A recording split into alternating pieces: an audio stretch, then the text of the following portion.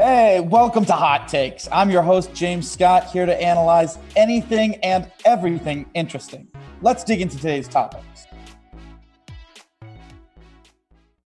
So James is throwing around some real hype towards the Angels right now. And I'm not going to be the one to rat him out, but I kind of heard the words unbeatable before, but then he took it back, and then I don't know, James. I don't know. I mean, I there's reasons that I said like unbeatable, but like I haven't seen the Angels have an offense like this in a very, if ever, honestly. You know what? I'll say that. I don't think the Angels have ever had an offense this good in the history of their franchise. That's big, and I was examining them and I was really just looking into each of their guys across their lineup. Got the chance to see them a couple of times in spring training, once against the Cy Young Award. I think we talked about this against Shane Bieber. He ended up allowing like 9 runs against them in the second inning, in like 1 inning. So this is an offense that can clearly hit people. I know Tani hit a monster shot that day, but I went again to the ball game the other day against, a team that we're going to talk about later, a division winner. And so against another division winning team, another top team, they put up 12 runs in 2 innings. They put up 10 runs in the second inning. This is a team that like can just absolutely put runs on the board one after another. They have that type of offense. So I was comparing it 1 through 9 with a lot of other teams. And the Yankees are obviously better. Yankees are better than most teams offensively, if almost. They might be better than any team offensively this coming year. But, that's my team. So, maybe there's some level of bias there. But they're definitely a top 3. There's no doubt. Okay? Another of the 2 teams we're going to be talking about later is also, one of the top 3 for offense. So the third one, I was debating between the Angels and I was debating between the Dodgers because, Dodgers have one of the best offenses in baseball. They got Bellinger, they got Betts, they got Pollock, they got Justin Turner, they got Corey Seager. I don't really like Muncy that much, but they do have Taylor. And I think that Will Smith's going to have a rough second half.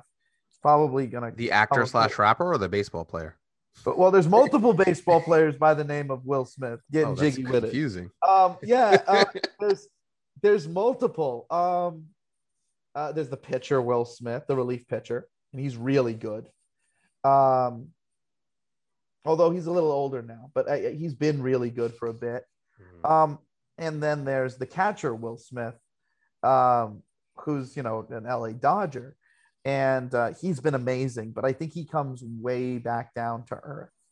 I think the best hitters in the Dodgers lineup this coming year are Bellinger, Betts, Turner, Seager, Pollock, Taylor. Those are their big 6.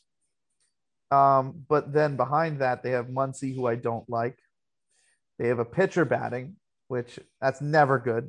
And then they have Will Smith, who I think is going to come back down to earth. Now, how far is he going to come back down to earth? Still think he's going to be 20% above league average. So that's really good for a catcher. But he's not the greatest defensive catcher, but that's not what we're talking about here. We're talking about offense here. So he'll be a good guy, 20% above league average. That's good. That's good. But when you pay attention to offense, you also have to look into approach. Is this guy producing, elite content that it doesn't matter what kind of approach that they're putting up? Or is this guy putting up the levels of production because he's working the count to get to more pitches to hit, like better pitches to hit? He's tiring out the pitcher within the at bat that he's, pitcher's trying to get him out, working the count to get to a mistake pitch. Or, maybe he walks because he doesn't get any pitches to hit. That's very much the approach of Muncy, and has become more so in the last year. It's very much the approach of Will Smith. And then you have the pitcher batting who's not going to have anything, approach or not. You're not going to get anything there. So that's 3 spots out of your lineup. That's 1/3. And then I was thinking about, okay, the Angels lineup, okay? Well, Trout hits everyone, and his level of offense is so high that it's not like 20% above league average. It's 60 plus.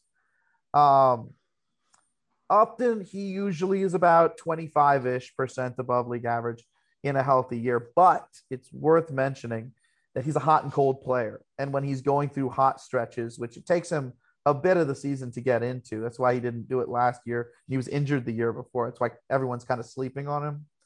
But once he gets his swing going, once he gets, guys who have high swing speeds at point of impact, David Marshall's studies, in the second halves of the season, those guys typically, that's when they hit for power. That's when they start squaring up balls more because they're swinging so hard.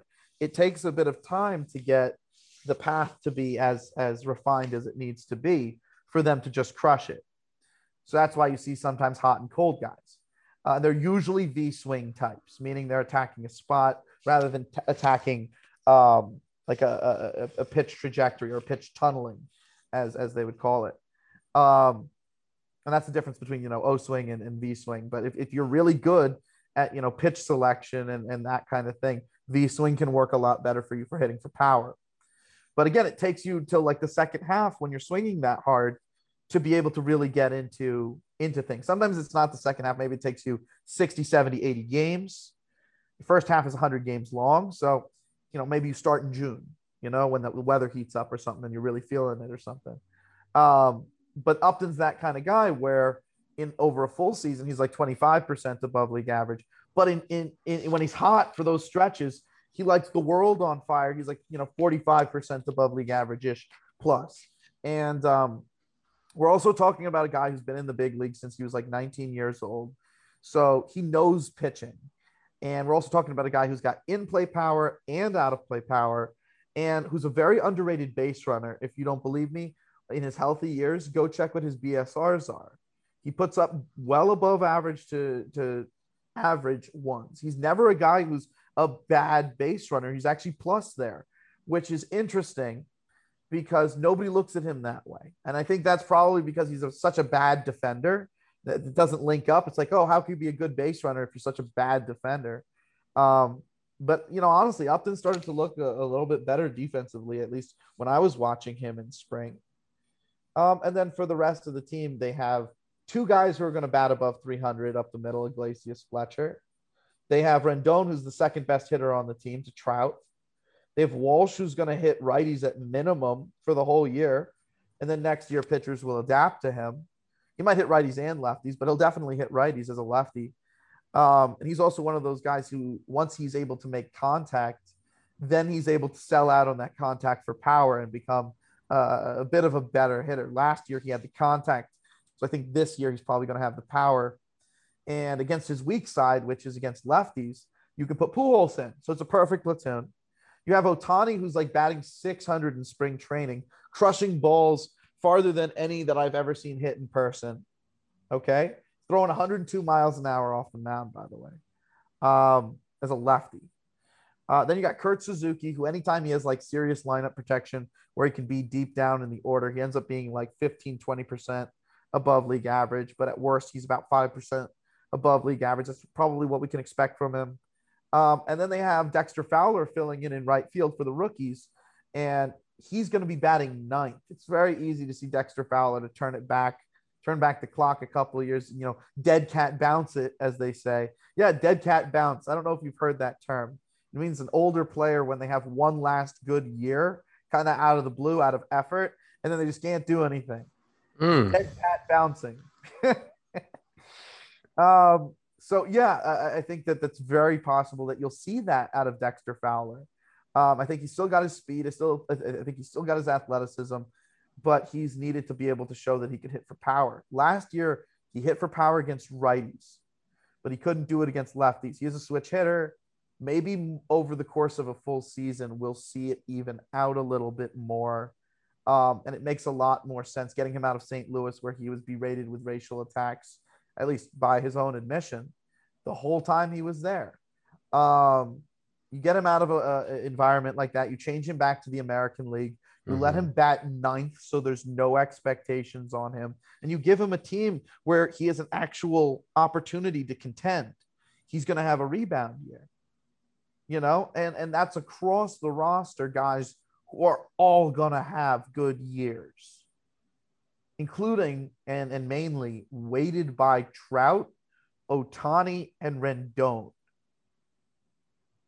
That is better than the Dodgers lineup with Muncy, mistake hitter, not going to have a good year, with Will Smith, going to have a down year, but still 20% above league average, but a mistake hitter, a little too patient. And then you have a pitcher batting, whereas for the Angels, the bottom half is Jared Walsh, who's going to hit righties at least 30% above league average, at least until the league adapts after the season. Righties the majority of pitchers.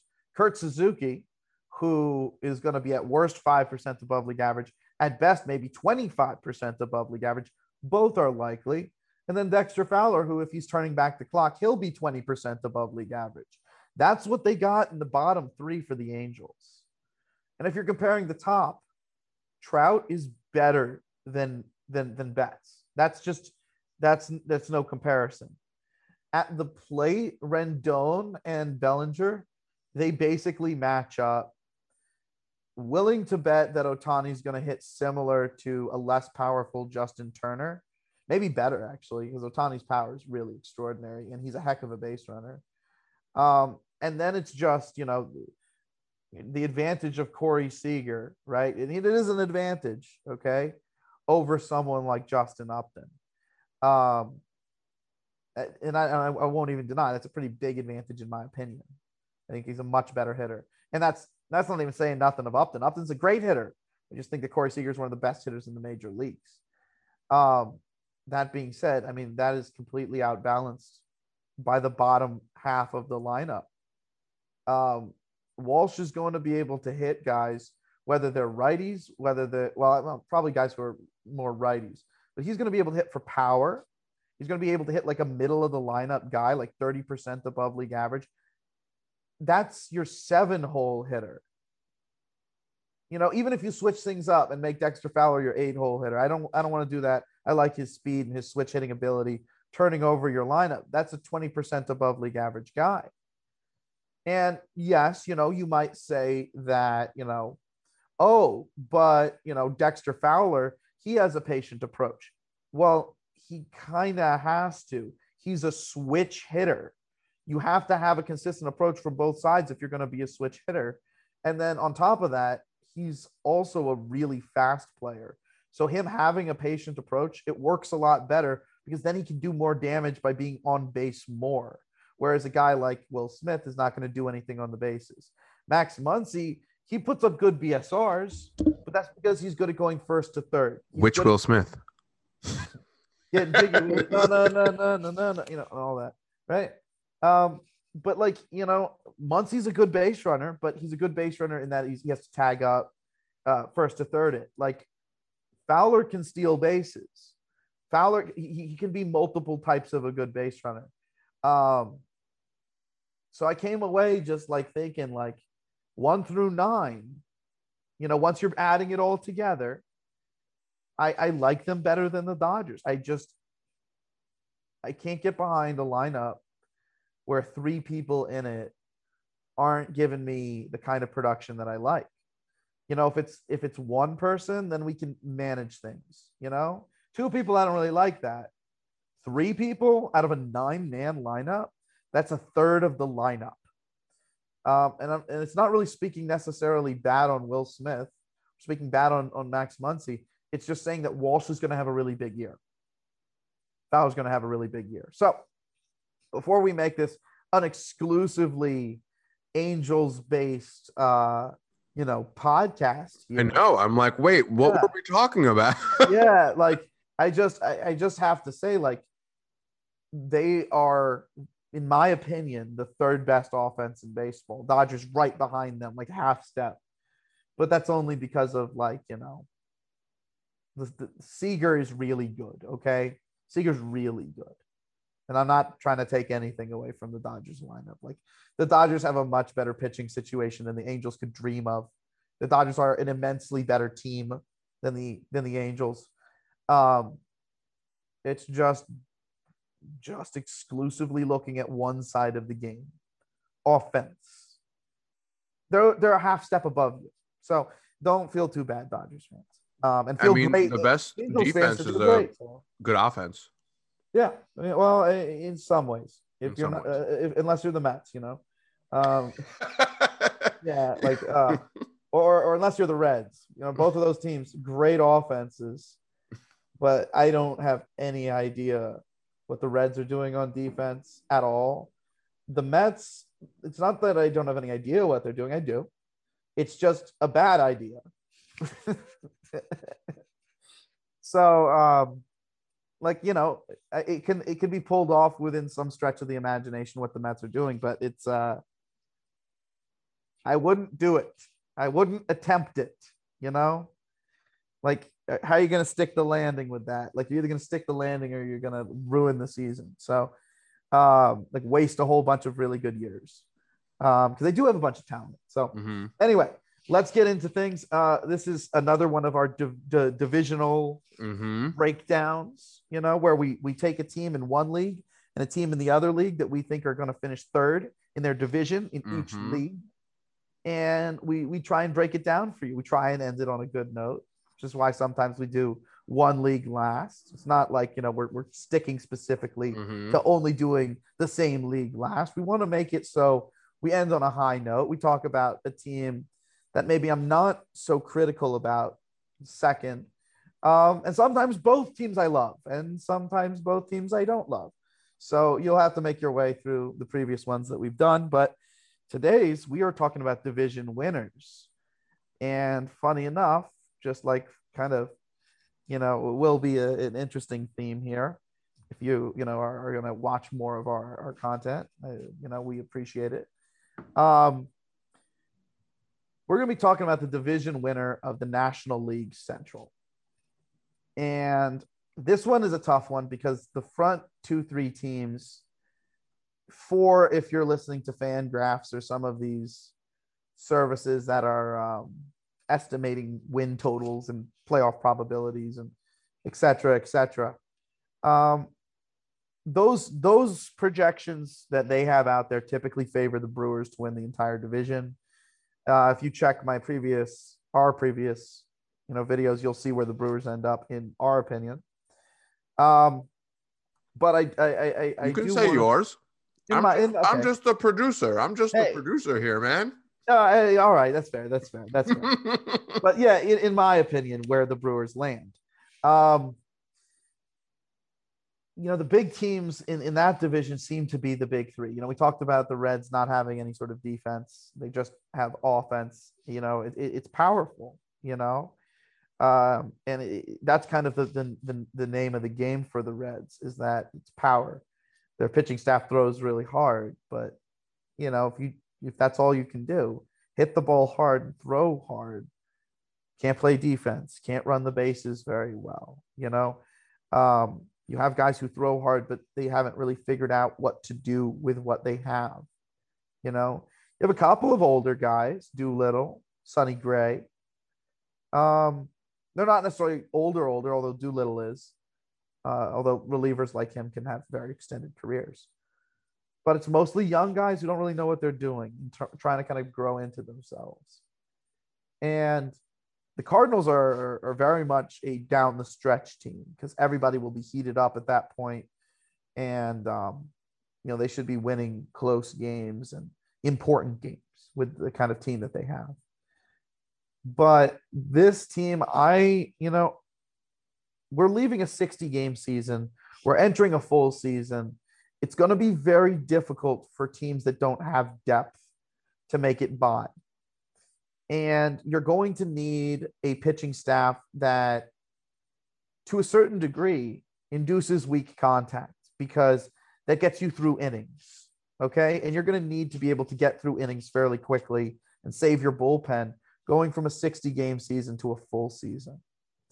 So not only are you going to then need your pitchers to be weak contact pitchers, but you're going to need a defense that can back that up. And this is one of the biggest reasons that I have the Chicago Cubs winning the National League Central.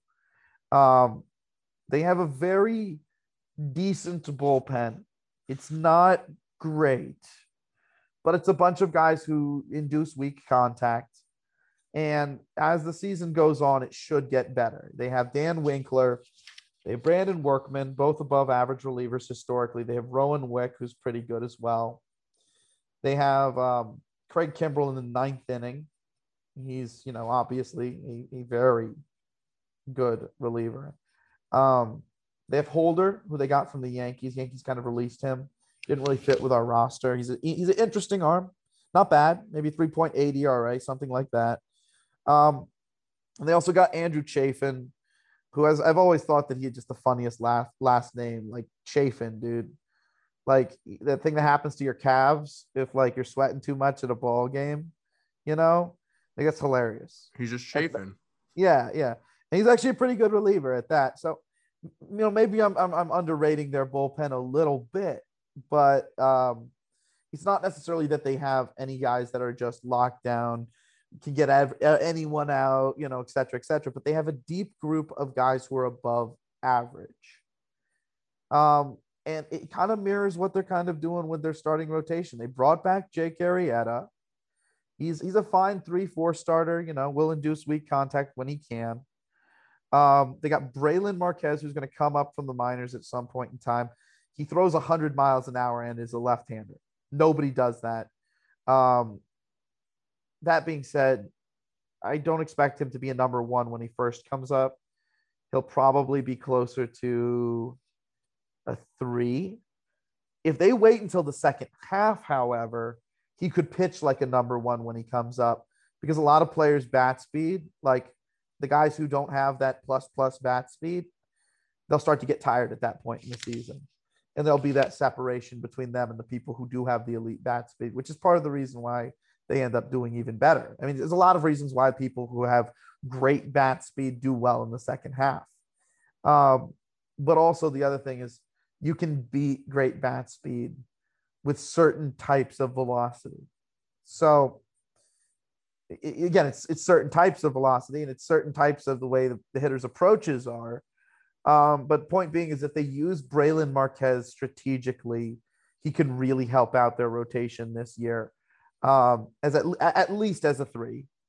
I have a friend who's a pitching expert. He thinks that Adbert is how you say his name. Alzole. Yeah.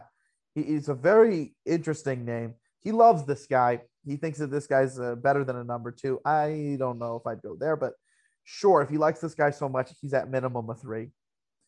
And again, you're talking about guys who none of these guys are strikeout arms. Marquez is not a strikeout arm.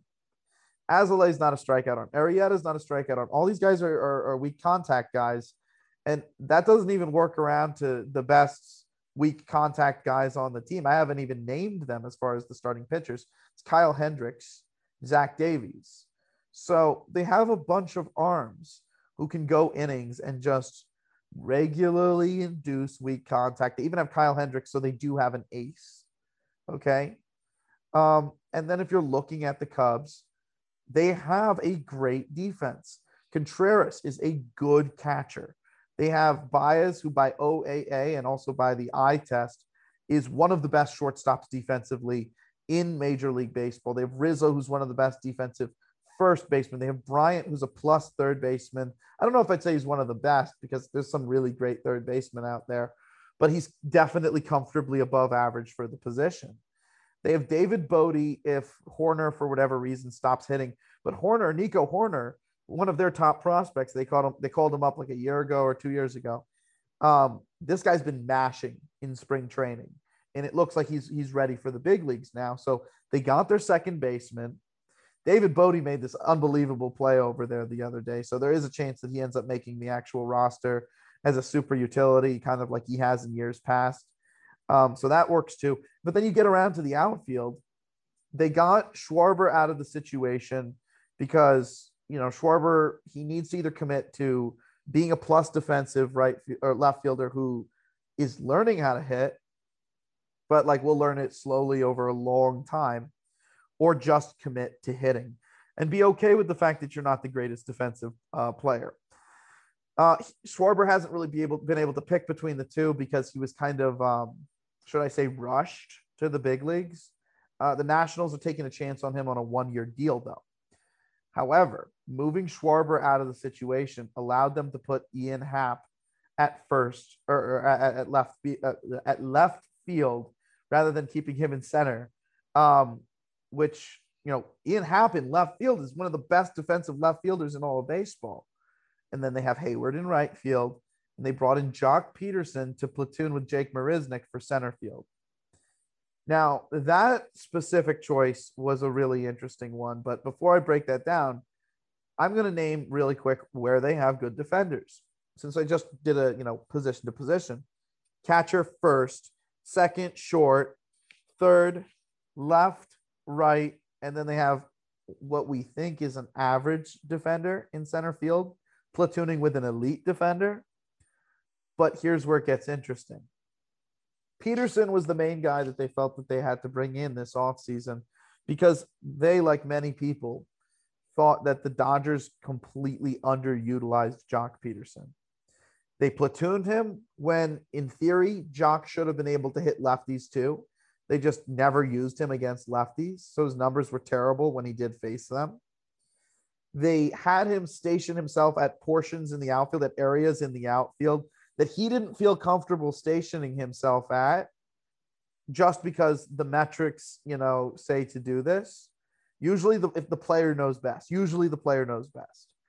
And also they taught him that he should be pulling the ball a lot, that working the count to doing these things is the way to go. And now Jock Peterson's hitting righties. Jock Peterson's hitting lefties. He's making center field plays in the outfield. He's bunting against the shift to get the shift to go away on him. Scouts are saying that he looks like a completely different player, completely different player. So now you have the defense you need to support the pitching. Now let's talk about offense. From the left side, they have Hayward, they have Happ, they have Peterson, they have Rizzo. So they have 4 good bats from the left side, okay? In the National League, that kind of constitutes half your lineup, okay? From the right side, they have Contreras, they have Chris Bryant, they have Javier Baez, and they have Nico Horner. I believe he's a righty. Yeah, he's a righty. So they have 4 righties and they have 4 lefties, okay? And, that's cool. It's a great balance of righty-lefty. You can go righty-lefty all game. So any sort of the platoon advantages that you have with any individual player will show up on an individual game basis against that handedness. So that'll give them advantages on the game-to-game basis. But it's also worth mentioning that in a league where the shift still exists, right? You don't want there to be quite too many lefties, okay? So if there happens to be a day where you don't want to put as many lefties in the lineup, you don't want to go 4 and 4, you want to go 5 and 3, well, Ian Happ is a switch hitter, so you can turn him around and have him bat from the right side. So they have the lineup now. And then as far as base running goes, Hayward's a plus base runner. Happ is a plus base runner. Bryant and Baez are also plus base runners. And the rest of the team is not going to be, killing you on the bases. So this is a team that has literally the perfect mix to be able to make it by for a full season and consistently be winning enough games from the beginning to the end of the year that I think they're going to win this division. In a division as weak as the National League Central, I think that this is a very clear-cut best team because the Cardinals don't have a 1 through 9 lineup or a 1 through 8 lineup. It's a very shallow lineup. And when a lot of their guys do end up hitting, it'll be by the last 60 games of the season. The Reds, they have a whole bunch of hitters, but they have absolutely terrible base running and terrible defense. It's going to kill you in a year like this. They also don't have the deepest rotation, which is also going to really hurt you in a year like this. And a lot of their pitchers are more of the strikeout type, especially in recent years. Sonny Gray and Castillo have become more of the strikeout type in recent years. So that's not really going to help when you need more weak contact guys. I think that this is a very good blend of players for winning the division this year. I cannot say it's going to go ridiculously far into the playoffs, but this is a team where what the pitching does is going to be supported by the defense of the position player group. And outside of Kyle Hendricks, none of the pitchers can do it really without the support of their bullpen and their defense. So that's why I say it's a team. Everybody leans on everyone. But if you're a Cubs fan and you want to be specifically excited about this team, understand that the reason that your team is going to win the division rests on a handful of players. Not really like a handful, but it rests on Contreras, Baez, Bryant, Happ, Hayward, Peterson, and then lastly, if Rizzo has a good year. So it really rests on these 7 guys. Those 7 guys, and I guess Kyle Hendricks, if you're going to bring in a pitcher, are solely going to be responsible for the reason that the Cubs win the division. So anytime you're watching a Cubs game, you know who to watch, you know which guys to watch out for, and they'll lead you to a divisional championship. So it's fun to watch when it's like that. It'll, well, I mean, I know that it'll take them to a division championship. But I almost think that it's a lot more fun to watch in person when you know that there's a select few people that are the ones that you need to have eyes on. So it's easier to have eyes on them, right?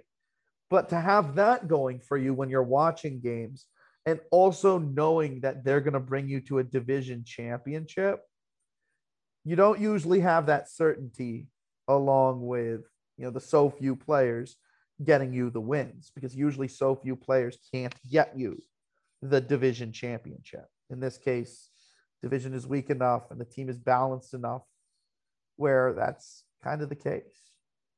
So I don't know. I think that's pretty cool. So yeah, Cubs winning their division. Good for you. I wish I could get more excited. I don't think you're going to go very far in the playoffs, but enjoy your year. And it also might be the last year for a lot of players on the team that won the championship, back in 2016. So enjoy Baez while you have him. Enjoy Rizzo while you have him. Enjoy Contreras while you have him. Enjoy Bryant while you have him.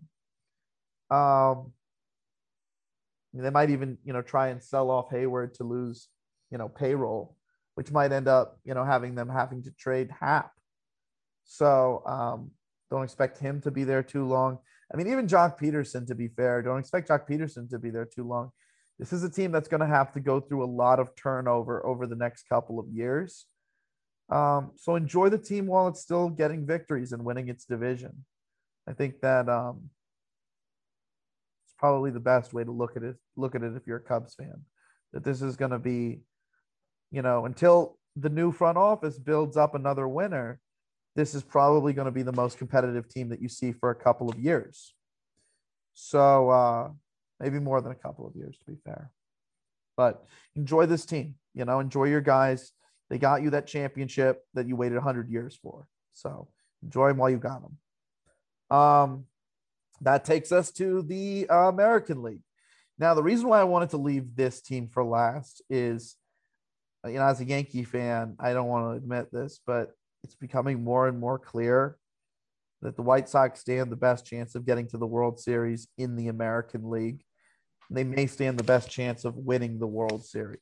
Blasphemy. Yeah.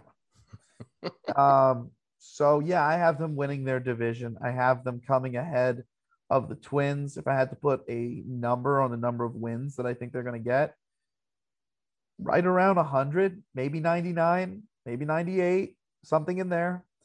Um, I'm obsessed with Yoan Moncada, their third baseman. I think he's going to have a monstrous year. Tim Anderson gets better by a lot every year that he plays baseball. I think he's going to get better again, especially over a full season. Like, my goodness, what he could have done with a second half. I think a lot of those batting average on balls in play, that kind of success will translate into out of play power rather. I think that Jose Abreu is going to be the same guy. He might even be better. He won the AL MVP last year. Madrigal coming up with a healthy shoulder now at second base. He's a David Fletcher type, aka guy's going to hit for a lot of average. He'll get on base. He'll make good plays, but he's not exactly going to hit for too much power. But that's okay. It's not his game. His game is to get on base and hit for contact, hit doubles, get on base for the middle of the order, and score runs. He knows that. He's even said it.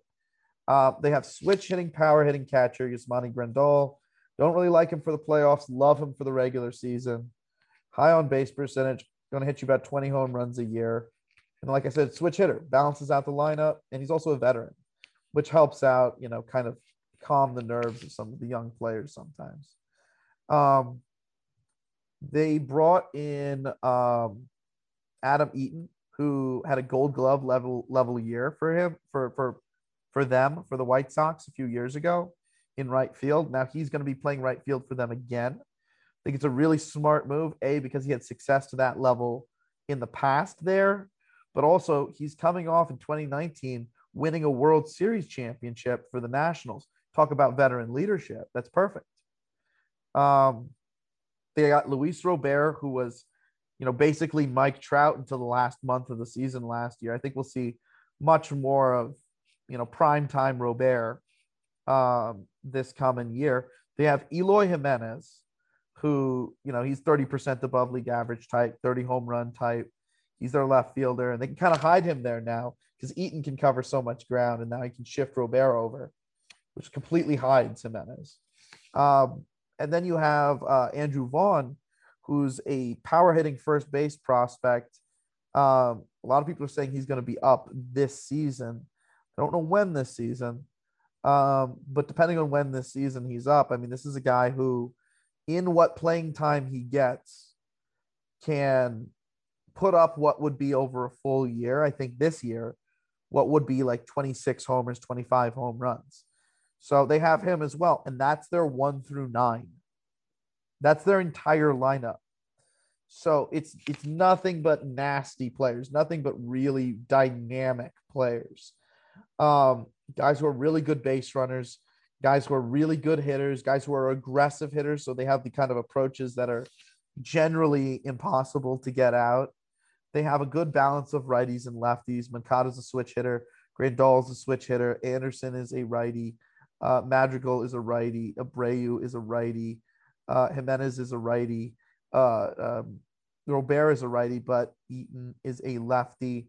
So, with the switch hitters, you can bat them from the left side. So now you have 3 lefties in the lineup, which divides up the righties a little bit better. Like I said, you don't want to be having too many lefties in your lineup. Their pitching staff starts off with Giolito, who pitched a perfect game, I believe, last year. He's one of the better pitchers in the American League. Innings eater, great pitcher. They have Dallas Keuchel, one of the best big game pitchers in the league. Also, one of the best pitchers in the league. He always puts up low ERAs, like every year. They got Lance Lynn, who, with the exception of like one season, puts up ridiculously low ERAs every single year and pitches a ton of innings. The reason why his ERAs almost never match his FIP and his xFIP is because he's one of the rare pitchers who's basically a fastball pitcher. And because he throws his fastball with as much movement as he does and cuts it and throws it hard, batters, they know what's coming and there's not really much they can do. So it allows him to throw lots of innings, obviously. And it also allows his ERA to play higher than his surrounding statistics because he's inducing weaker contact. If a guy knows what's coming and they're going to swing at it and they're still not successful, he's not exactly striking out the world. Okay. So all of this it's coming in there. It's getting weekly hit and he's getting through innings. So that works really well as a playoff pitcher. And then behind those three guys, they have Michael Kopech, who's going to start the year in the bullpen. And I think that they're going to put Garrett Crochet in the rotation to start the year. And they're going to piggyback them in a really interesting way. Now, Crochet, he throws 102 miles an hour all day from the left side, which is unheard of. Okay. I think I've talked about like 3 people who throw 100 from the left side today, just because I've been thinking about how few guys can do it. So like, don't be like, oh, but you just named a bunch. Like, no, like it's like Ohtani, Marquez, and like, this guy, you know what I mean? No one does it. Okay. Especially if you're in the rotation, which is why Marquez and Ohtani kind of stand out. But Crochet is going to start the year in the rotation, and then he's going to switch off with Kopech and move to the bullpen when he hits his innings limit. And then Kopech is going to be stretched out more and more innings in the bullpen as he recovers from Tommy John, and then eventually be put in the rotation for the end of the year. So they're going to be used in conjunction, I think, in one spot. One's a lefty, one's a righty. Crochet throws like 102 from the left side, and Kopech from the right side throws like 104. So that's beyond exciting. And that's their 4-starter, basically. Their 5-starter, they're having a bunch of different guys kind of compete for it. I believe Lopez was sent back to minor league camp, and I think they're going to try and assign Rodon to the pen, which makes me think that I guess Cease got the job, Dylan Cease. But they have enough guys where my next point is going to hit harder. My next point is this.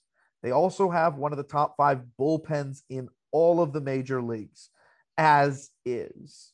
Like it's nasty. It's got Aaron Bummer, who strikes out the world. Okay.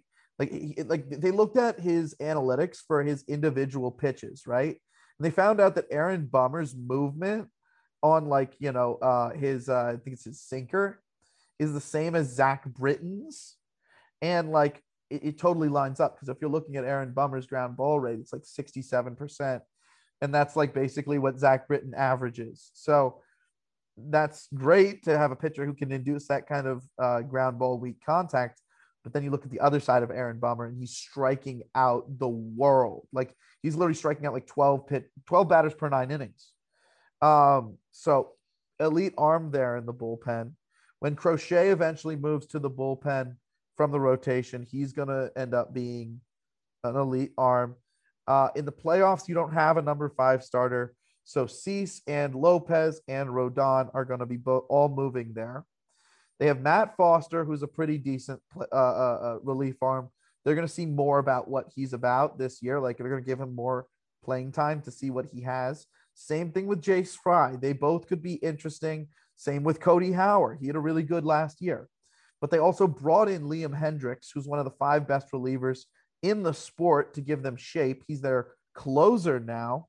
And also, given the health of, Keuchel, Lance Lynn, Giolito, it's not out of the realm of possibility that Michael Kopech, another, 100-mile-an-hour thrower, mentioned him earlier, would move to the bullpen in the playoffs as well.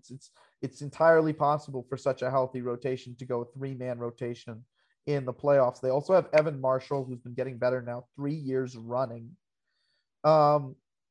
It's a nasty bullpen as is. And at the moment you throw in all of those, ex-starting pitchers, say, hey, just throw as hard as you can for an inning, it's going to become unhittable. So their pitching staff is about as nasty as it gets. And it's my kind of nasty, where it's not like, oh, we have 5 aces. Well, that's cool, but how good does that help you in the playoffs? You see what I'm trying to say? How many of those aces can you move to the bullpen and they'll be, really great? Some you can, but some you wouldn't want to. I'm talking about the Padres. We can talk about that on a different day, where like they've made themselves like the best rotation for a regular season, but it kind of trips things up in the playoffs, because who do you move to the bullpen? So moving on, like I said, at catcher, they have Grandal, but they also have this guy named Yerman Mercedes. Okay. Now, do I expect Yermin Mercedes to make the roster? I wouldn't normally. But when you look at who they've brought in, okay, they have Zach Collins, I don't like Zach Collins in any way whatsoever. He's not that great. They brought in Grandal, who's their regular catcher, but they need a backup. So it's Collins versus Mercedes, I guess. And, if that's the case, given the fact that at the beginning of the season, Andrew Vaughn, top prospect, I named him, he's not going to be in the show until about mid-year. I'm going to delay his service time, get him more time in AA, AAA. They said his bat's near ready, so he should move quickly, but you want to be careful there. That being said, you don't want to just give anyone at bats at DH. Yermin Mercedes, they should give at bats at DH. He does not look like he could catch. He does not look like he could play any position. He looks like he can mash. The numbers in the minors show that he can mash. I take a chance on him in a lineup this deep. So that's another thing that's worth noting, is that even if someone gets injured and they have to shift some things around, they can just bring up Yermin Mercedes to basically be like a DH or be a first baseman. But they already have Vaughn, Abreu for first, so I'd rather keep him at DH. Like I said, Tim Anderson, shortstop, Abreu, MVP winner at first base, Madrigal at second, Moncada at third. They got Danny Mendick, who's coming up from the minors this year. He's kind of like a super utility type. He's kind of eager to prove himself. Like he's one of those college bats who very polished. And the first year, they always are like, basically, let me show you what I can do. And then the league brings them back down to earth. But I think he's going to play even some backup shortstop and then some outfield, second base. He's going to move around. And then in the outfield, I knew I was missing someone. Adam Engel. That is a guy who, if things somehow don't work out with regards to Vaughn coming up this year, if he struggles in the minor leagues, okay, and for whatever reason, Yermin Mercedes is not getting it done as your DH, you move Eloy Jimenez to DH, and you simply put Adam Engel in right field. Engel is an elite center fielder, an elite outfielder. Adam Eaton is an elite outfielder, and Robert is an elite outfielder. You would have like the best defensive outfield in Major League Baseball. Now, the only thing that I will say that I'm worried about, if we're talking about the White Sox, is if their key players get hurt, they're in trouble. They don't have too much playable depth if they lose a third baseman, if they lose a shortstop, even with Mendick around. Not sure I'd want him playing every day. That being said, if this team stays healthy, they're going to be a team that could quite literally win the World Series. They're just as talented as the Yankees. The things that can go wrong with the Yankees are just as numerable as the things that could go wrong with the White Sox. I just think that if we could be treated to like a 7-game American League Championship series between those two teams, the White Sox and the Yankees, that would be some of the funnest baseball I can remember possibly wanting to watch or watching, or, like that would be beyond exciting.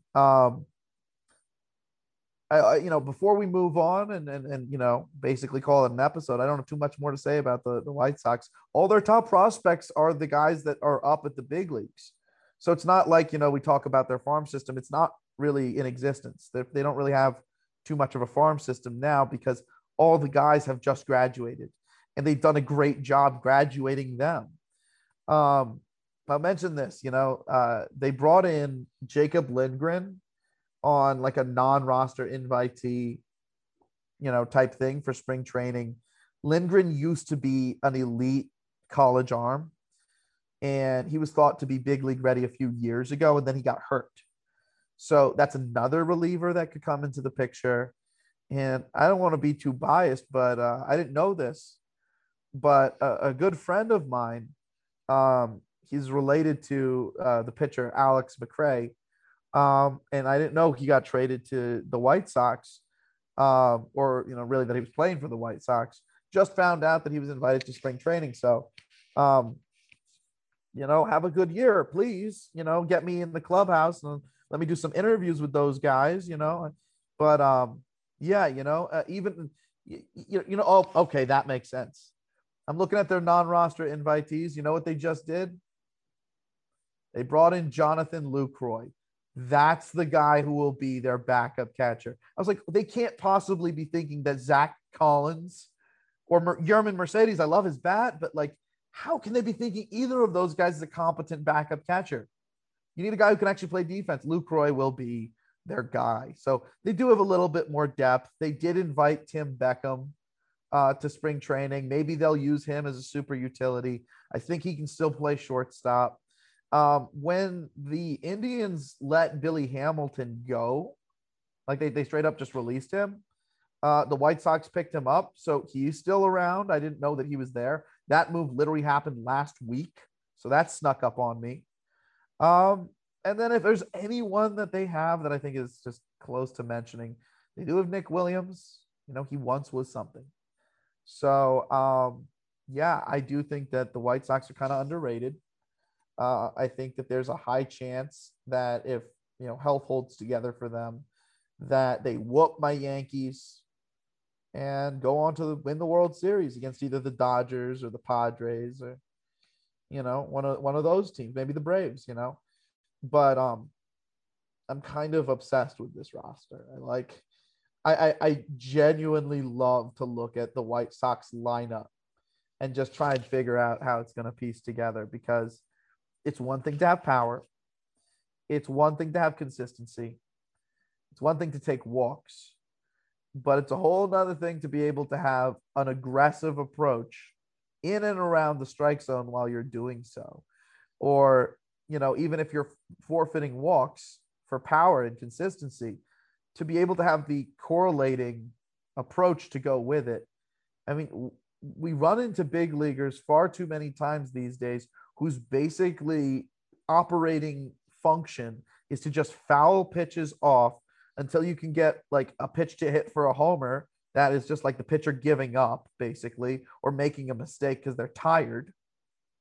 Or if that doesn't happen in the at bat, you're just fouling pitches off until like the pitcher, misses enough in quantity to walk you. Like that is most of good hitters in the league. And I think that approach does not work versus higher caliber pitching. I do not think that approach works for people who are going to hammer the strike zone. And so you're going to have to swing. And when you make contact with it, it's weak contact. That's their way of doing it. If you're going to be able to hit guys who are throwing pitches that move in the zone for, fair balls, you need to have an aggressive approach that can align with, in my opinion, the pitch tunneling, more of an O swing, so that you have more of a chance to keep your bat head through the zone. So you're keeping the ball fair if and when you do make contact with it. And if you're being aggressive in your approach and using more levers, then that gives you more ability to hit the ball. It gives you more ability to be like, oh, that pitch is on the corner. I can see it breaking to there. Let me get there with my bat. If you just have one trajectory that you're keeping to, you're going to be like, okay, is it a strike? Is it a strike? Is it a strike? A swing. You're not going to do well. You need to literally watch the ball into your bat. And you can't do that to like the level that you need to keep the ball fair and hard hit against weak contact pitching pitchers unless you're being aggressive and using your whole body. So you end up with guys who can't use their whole body, who they just lean on. I'm just going to hit strikes hard because I go to the gym. It's not an athlete. That's not an athlete. That's just like it's a gym rat. It's a gym rat. You know what I mean? Like, but if you're looking at the White Sox, that is a team of athletes, baby. That's a team of athletes. You go from the pitching side to the hitting side to the bench to the non-roster invites. Billy Hamilton, Tim Beckham, Jonathan Lucroy, they're all athletes. And then, of course, they're investing heavily on the strategy that the Royals used a couple of years ago, which is to build a heavy enough bullpen that when the starter comes out of the game, you go, uh-oh, instead of thank you. So that's about all I got to say on them. I think that they're one of the most deadly teams in the major leagues. But just like the Yankees, they're kind of like a glass cannon, if you guys know that term, which is if, a couple of the biggest guys needed on that team go down, they're not gonna contend for a World Series. But that's kind of where we're at, across the big leagues. There are no teams where if a couple of their big guys go down, they'll just be okay. No singular team is like that. And that's why for once in the last few years, it's actually a lot harder to call the World Series winner before the season because they all have the same issue, depth. That's all I got. So it's Chris again. And as I mentioned before, I produced the show and the live stream. And speaking of the live stream, moving forward, we're going to try and hit 2 live streams a month, which is super exciting. Beautiful. So we have way more content coming at you. It's going to be so cool, so exciting. It's going to be really great. And before we go, I just want to make a note that this is the first episode we've ever recorded where James did not talk about the Astros for 20 minutes. Yeah. Oh, man. I didn't talk about them, did I? You did it. You did it. Wow. Thank you for bringing them up. Well, my goodness. You got to say something, don't I? Jeez. You don't have to. Save it for the next episode. Yeah, you know what? Let's title this the episode where I don't speak about the Astros. The episode where you didn't do it. Where I don't crash on the trash cans. Beautiful. All right, everyone. See you later. See you next time.